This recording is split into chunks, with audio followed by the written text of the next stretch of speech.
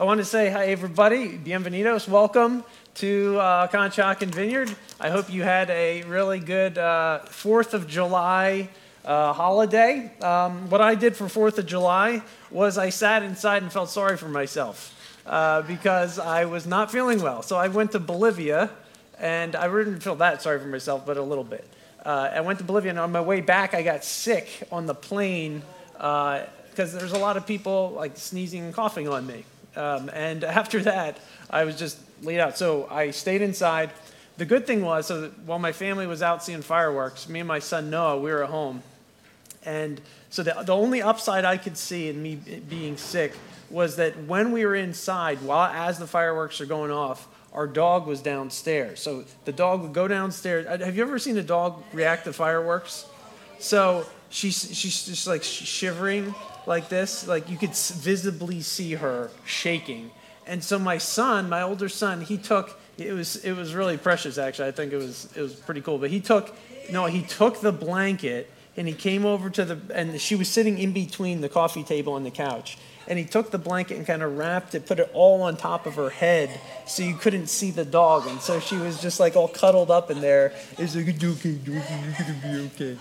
So the dog, I think, was feeling a little bit better. So he did a great job taking care of Lily is her name. She was really cute. But, the fireworks are going on. It's always fun. But it's a day when we celebrate our freedom and independence, of course, as we know, during the Revolutionary War, after the Revolutionary War, or actually before, because most of the wars fought after that. But, I don't know if you've ever taken a trip downtown to Philadelphia. Has anyone taken downtown visit to the Constitution Center over there at Independence Hall? Yeah, it's pretty amazing. One of the things that really strikes me is how these founding fathers, you see these guys on dollar bills and in the pages of history, but these guys were putting their life on the line by fighting in this war. Because if they lost, they were done for. They would be executed. They would be tried as prisoners or as criminals. And it really struck me. And it is a little bit sobering to think about all over the course of the many years that our history of our country, how many people have fought and died.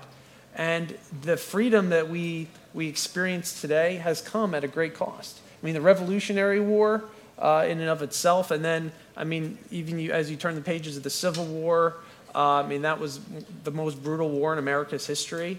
And then, of course, later on with World War I and World War II, I'm reading I just finished reading a documentary or a biography about Harry Truman. And Truman came to power. He's known as the accidental president. But he came to power and had to make the decision whether to drop the atomic bomb.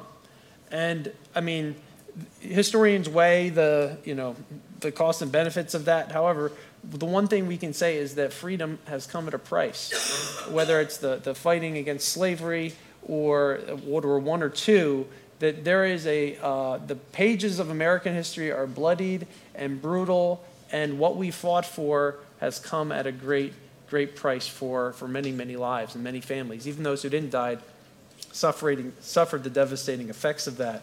But as we look at that and talk about the good news we celebrate, but this is really an illustration, this idea that freedom comes at a price is what we celebrate every Sunday. Every Sunday we celebrate what Jesus did. There was a price that Jesus paid that we sang about today to set us free from the bondage of sin and death. And this is what we celebrate together today, and as we do with communion every week, and what we focus on. And that is really the good news of Jesus, that every single person, every human being has an opportunity to be made right with God because of the work that Jesus did on the cross for each and every one of us by his mercy and grace.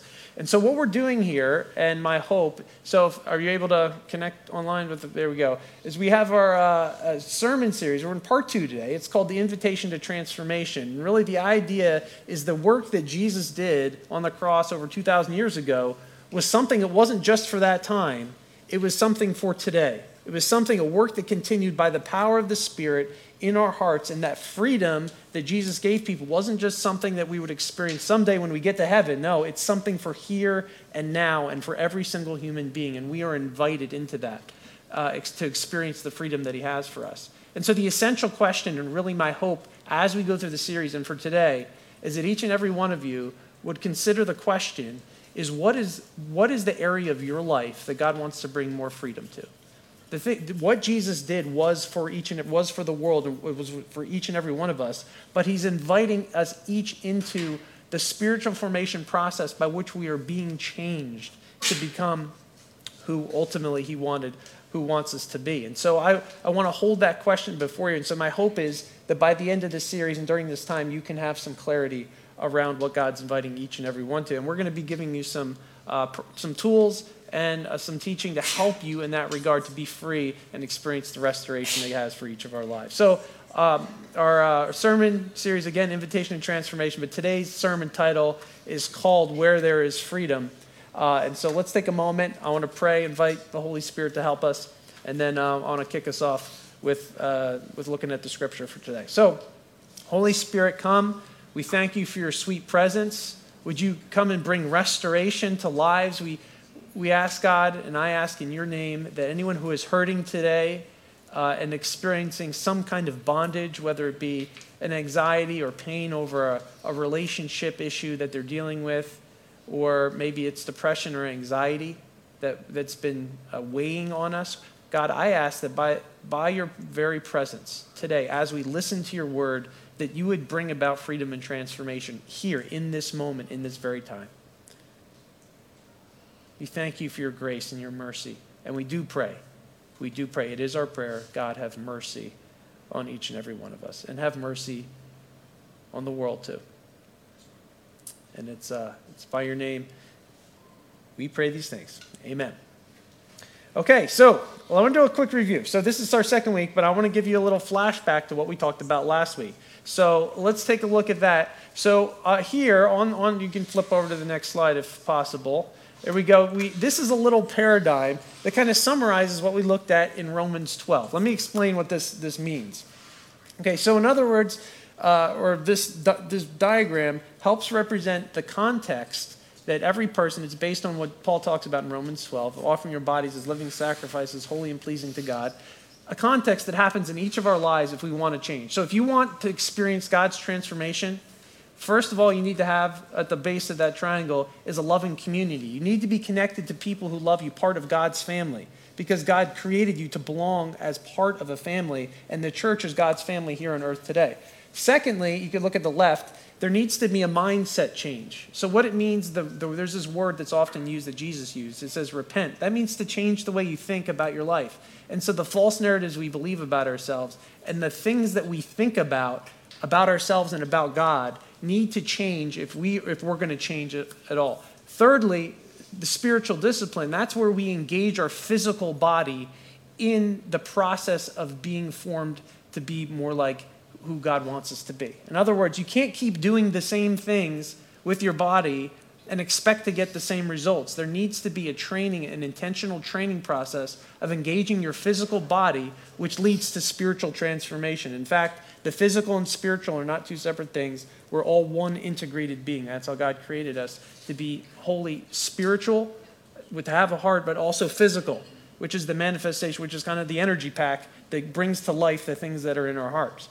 And then finally, we talked about how God's mercy is the fuel for making that all happen. Without God's mercy and grace in our lives, no matter what we do, no matter how much effort we put into connecting with people or changing the way we think or physically changing the things we do with our lives, we can't experience the freedom and transformation that God brings us. So that's a quick review of what we talked about last week. And today, we're going to look at a second letter that Apostle Paul wrote, who wrote a lot about transformation. And actually, that word he uses, transformation, you saw in the sermon series slide, is a butterfly.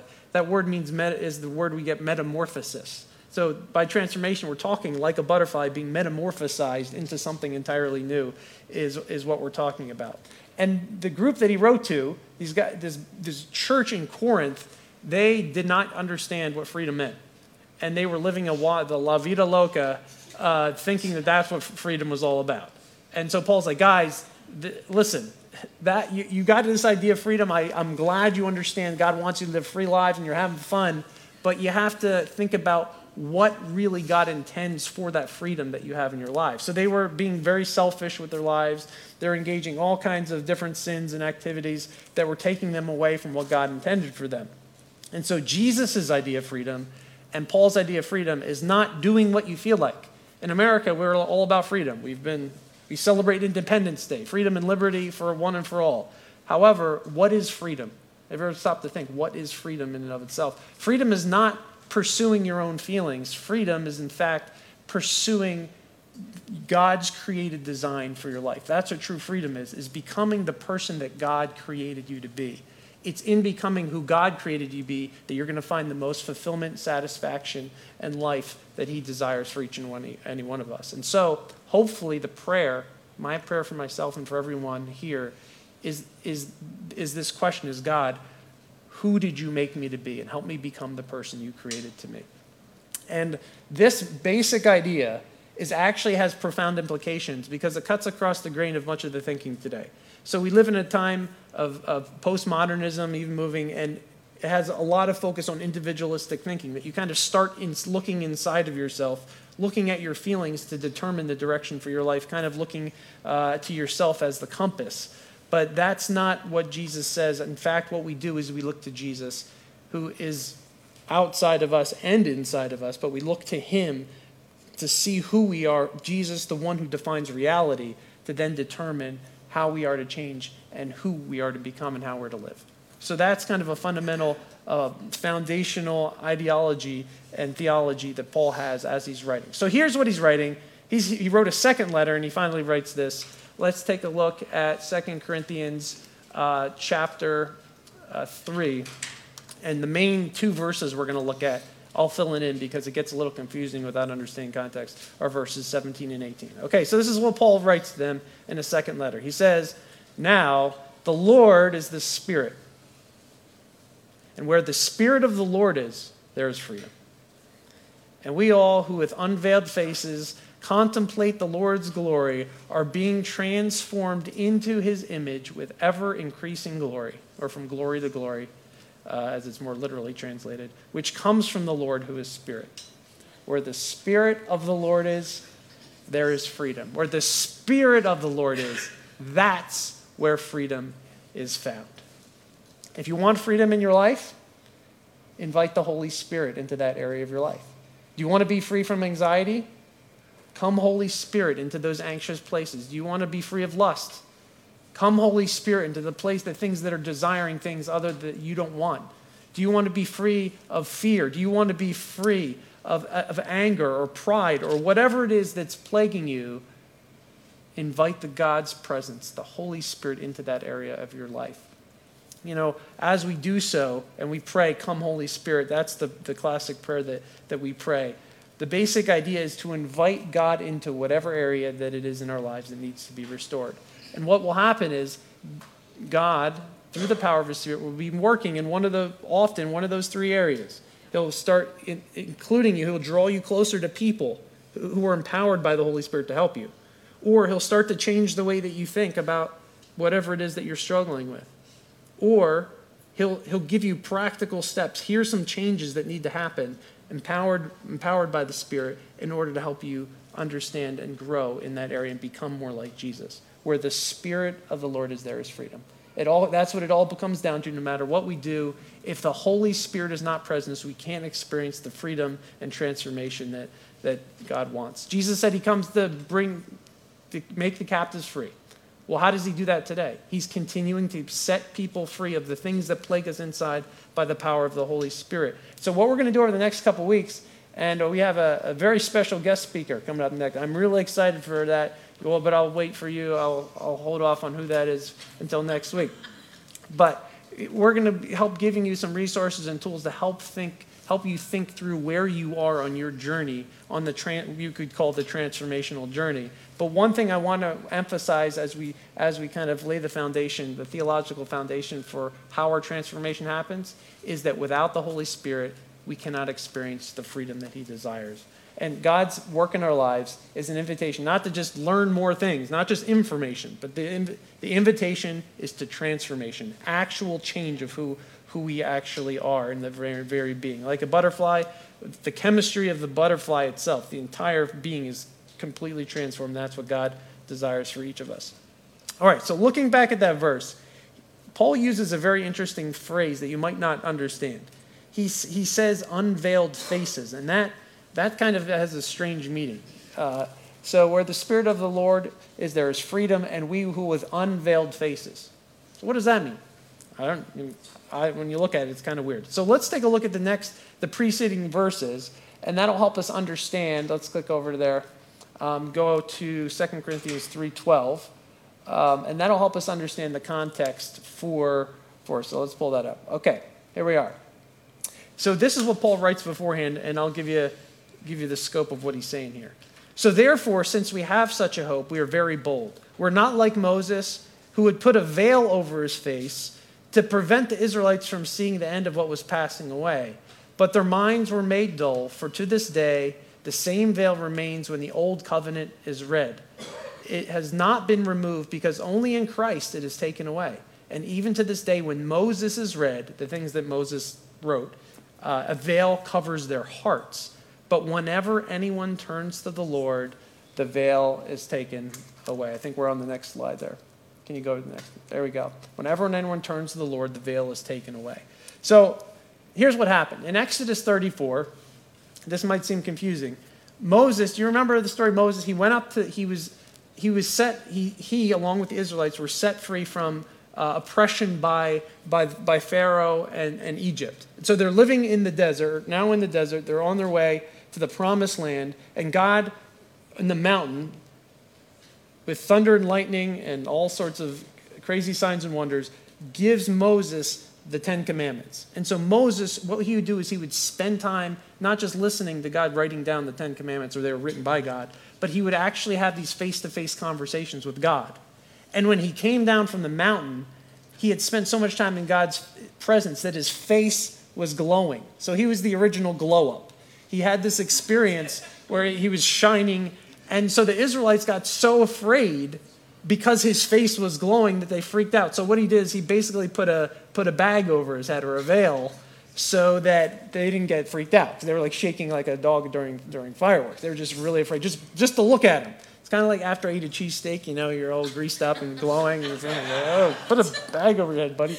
So if it was me, I'd tell them to put bags over their head. Listen, I'm the one who's going up in the mountain. So, but anyway, it would be really cool to have a glowing face. However, what Paul's saying here is that you don't have to have this experience in order to experience the very presence of God because of the Holy Spirit.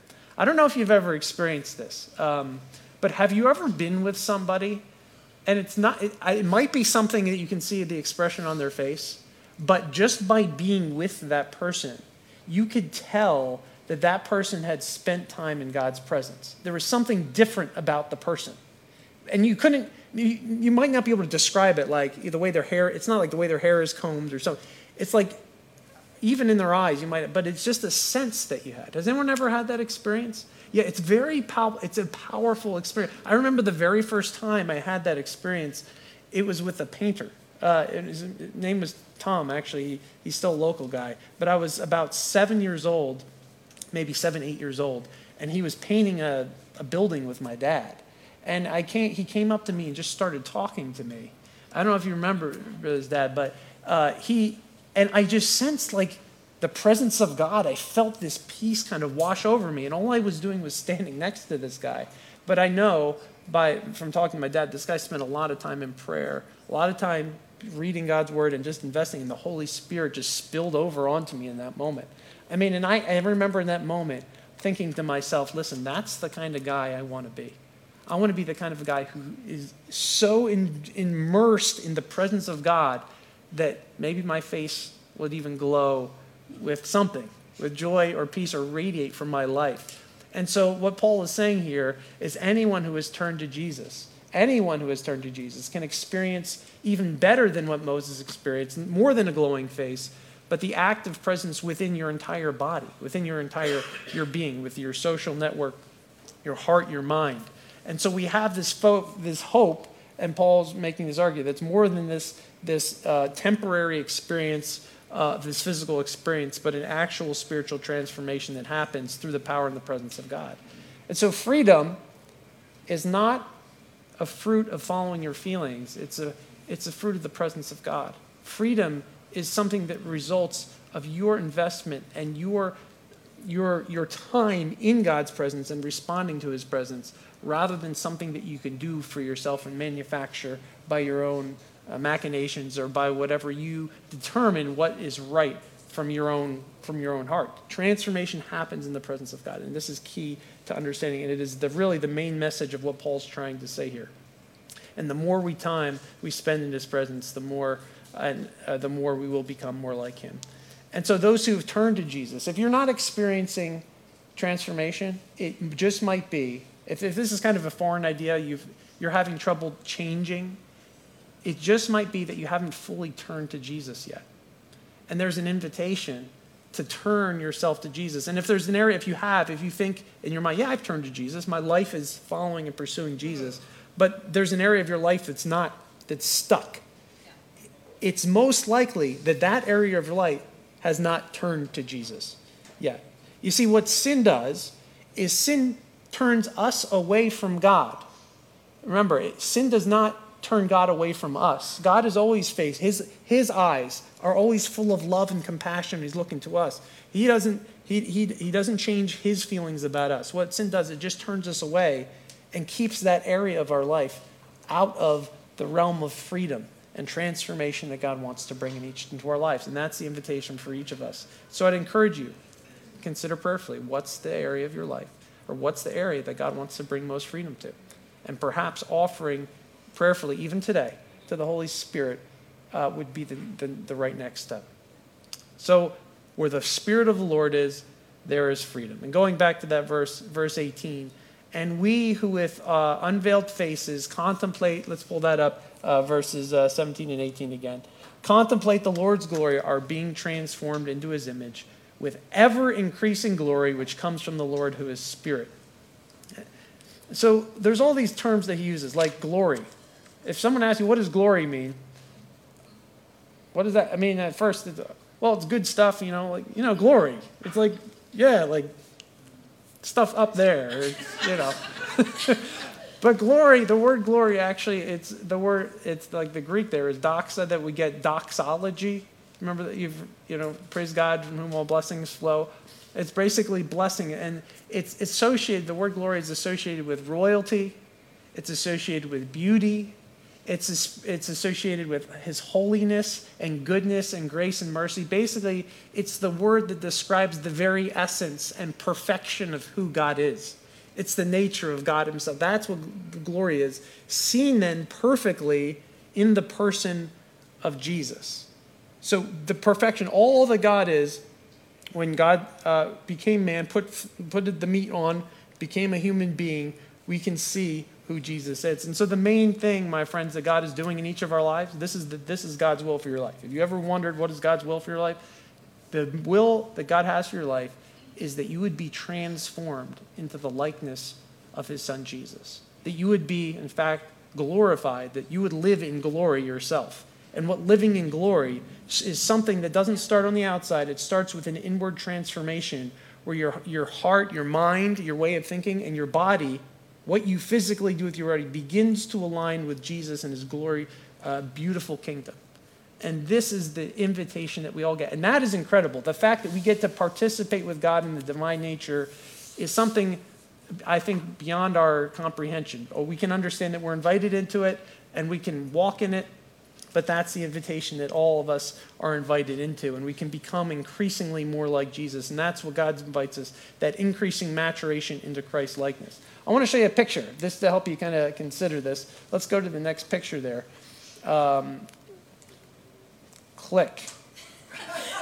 Okay. It worked. I said it and it worked. It's visual.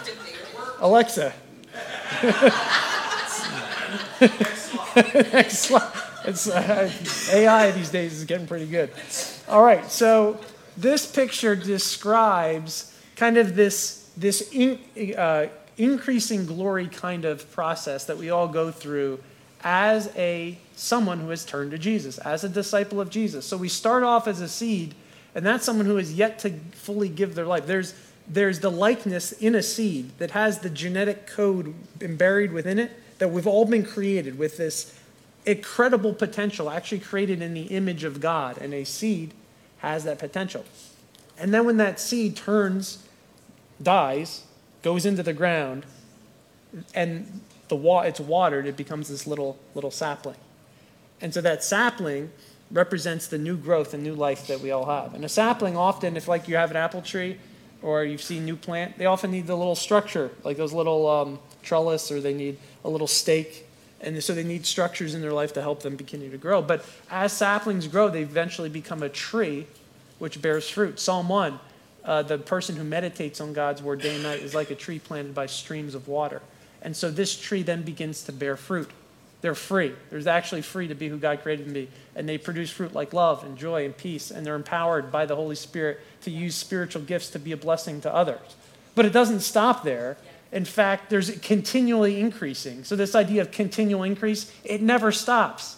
It's supposed to start here and never stop until the day we die. And then when we die, it even gets even more accelerated. In fact, for eternity, we're going to continually become more and more and more like God forever. And we can never become like him. So it's an eternal process that we're invited into. But on this earth, we can even grow into a forest. And a forest is where your life has become a spiritual ecosystem where others can then come and experience the fruits and the life of the kingdom of God. And the forest can then continue to grow. And you get the point. There is a continual increasing. Pull up first 2 Peter chapter 1, please. Chapter 3. There we go. Yes. Okay, now follow along. So when I say the next word, you hit the forward button. Keep going. So his divine power, this is Peter, who himself, he went through this incredible transformation in his life. His divine power has given us everything we need for a godly life through our knowledge of him who is called by his own glory and goodness. Through these he has given us his very great and precious promises, so that through them you may participate in the divine nature, having escaped the corruption in the world caused by evil desires. Okay, look what he's describing. He's describing this maturation, continual increasing process. So go to the next verse, please. For this very reason, okay, so now he gets very practical. He says, make every effort to add to your faith goodness, and to goodness knowledge, and to knowledge self-control, and to self-control perseverance, and to perseverance godliness, and to godliness mutual affection, and to mutual affection love. For if you possess these qualities in increasing measure, they will keep you from being ineffective and unproductive in your knowledge of the Lord Jesus Christ. So there's a lot packed in there. But at least we can say is there's an invitation to continually increasing in maturity, Christ-likeness, and glory for every person on the planet Earth. And that is the invitation that we are given by God. This life of seed and sapling and tree, this transforming life that begins to not only affect you, but brings transformation to the people around you. God has a plan and a purpose for your life. And his purpose for you is not only to make you like Jesus, but to bring about the revelation and reality of God's kingdom to every person, neighbor that you interact with. That is the invitation to transformation. It not just starts, it's not about you. It's about God and his eternal kingdom that we're caught up. That's not just about people. In fact, it's about the restoration of the planet Earth and the solar system and the universe and the spiritual realm in which the physical realm coexists. It's about all of that, much bigger than we can imagine. And we constantly make it so small. In fact, this transformation is so much bigger than we can imagine, but we're called to be part of this incredible journey. And this is the exciting journey we're on. And Peter here, I think, nails it on the head. It is not an inactive process, but it's something that we can actually do and that we can participate in. So we're not just sitting there. Of course, sitting there and resting in God's presence is an actual thing that you can do with your physical body, but it's something that we do practically. And how do we do that? Well, Psalm 16, the psalmist says, I keep my eyes fixed upon the Lord. And we are invited into this active lifestyle of focus that flows from a desire to spend time in God's presence. Now, I gave you an example of how God had been, and I want to give you kind of a framework to think about how this might look in your life as we finish up. So yesterday, so one of my areas that God's inviting me to growth in, and I keep bringing it before you because I think it's important that I'm walking in my own transformational journey openly, so that we can all do this together. And I want to be the first to confess and to humble myself in my areas where I'm growing. But I have this inclination to just get distracted from my relationship with God by what I'm doing. And I think a lot of people can relate. So for me, the actual spiritual discipline of playing and having fun helps me actually become more like Jesus as the Spirit is filling. So yesterday, I spent some time playing some video games.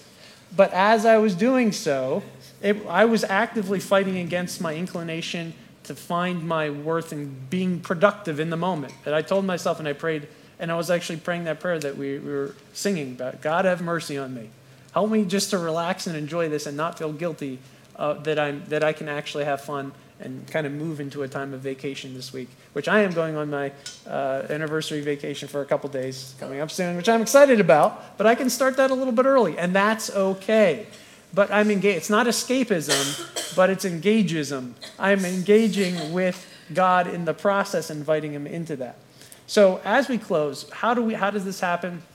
Listen, let me tell you, as a pastor who's been doing this for the last 20 years or so, I've noticed in myself and in the people that I pastor, that means you, and the people in our culture, what the biggest problem is and what is the biggest interference for living this transformational journey. You know what I've noticed and I've seen myself? It's not that people are going crazy, sinning and doing, I mean, there are people doing that, but it's simply distraction. It's that we get distracted by things that are in fact pretty good, like work. Work is a good thing. It's a gift from God. But if it distracts you from your pursuit of God's presence, you can't experience the freedom and transformation that he has for you. Busyness, obsession of getting things done, all of this mentality that we live in, I mean, we live and breathe this, so it's very normal for us. But that spirit of distraction will keep us from really stepping into the freedom that God has for us. So what we need to do is be intentional about building patterns into our life that help invite and engage with the Holy Spirit all throughout our week and our day and actually our month or whatever time frame you want to look at. So I look at my life, and I want to give you 3 suggestions. Last week, I suggested the sinner's prayer, the Jesus prayer. God, have mercy on me. That's something you can pray every breath. That's called a breath prayer. It's something that you can do every single moment of the day. You can breathe, God, have mercy. Jesus, have mercy on me. And you can do that as you're running. You can do it as you're working. It takes less than a second to say, and you can say it in the time of a breath. So that kind of praying, that breath prayer, helps you engage on a moment-to-moment basis. But how about on a weekly basis? Here's something that I would like to suggest, and it's been helpful for me, and I think it would be for you.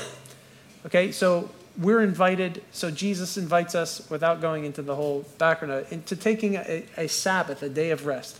But what I would invite you to do is once a week is to completely unplug from anything that you find distracts you. For example, your phone.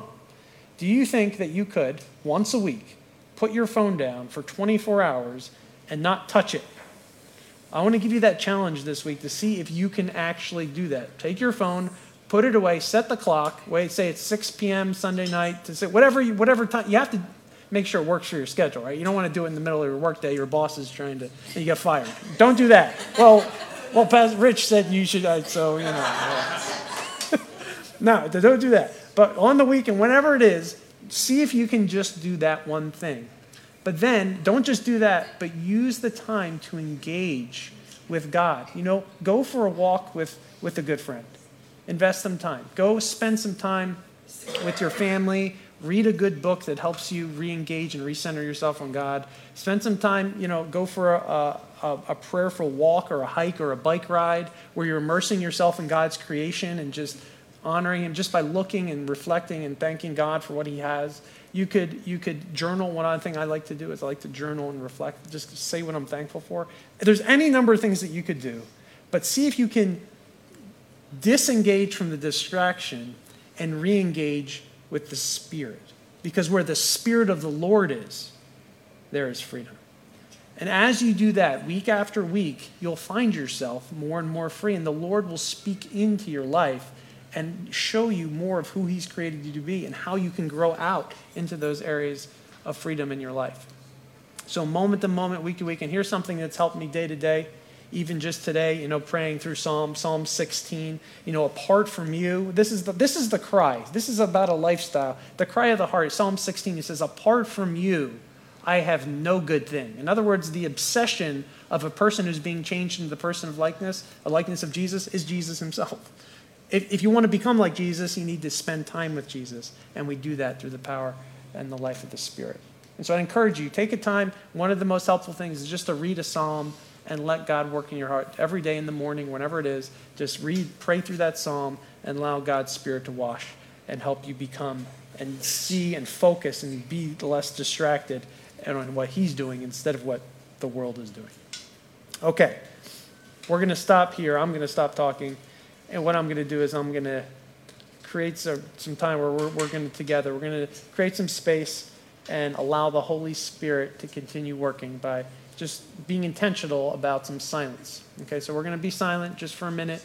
And the reason we do this every week is to create space for God to continue to do his transforming work in our lives. And he'll speak to you.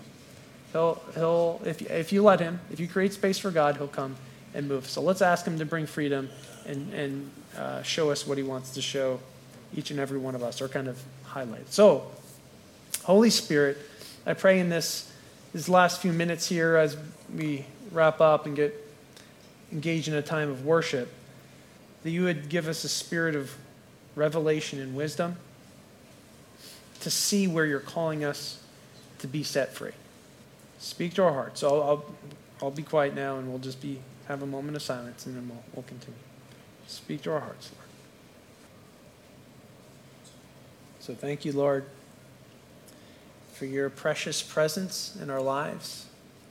And we pray that even today, as we continue to worship and we extend an offer for prayer, that you would be bringing about more freedom for each and every one of us to become like you. In your name we pray. Amen.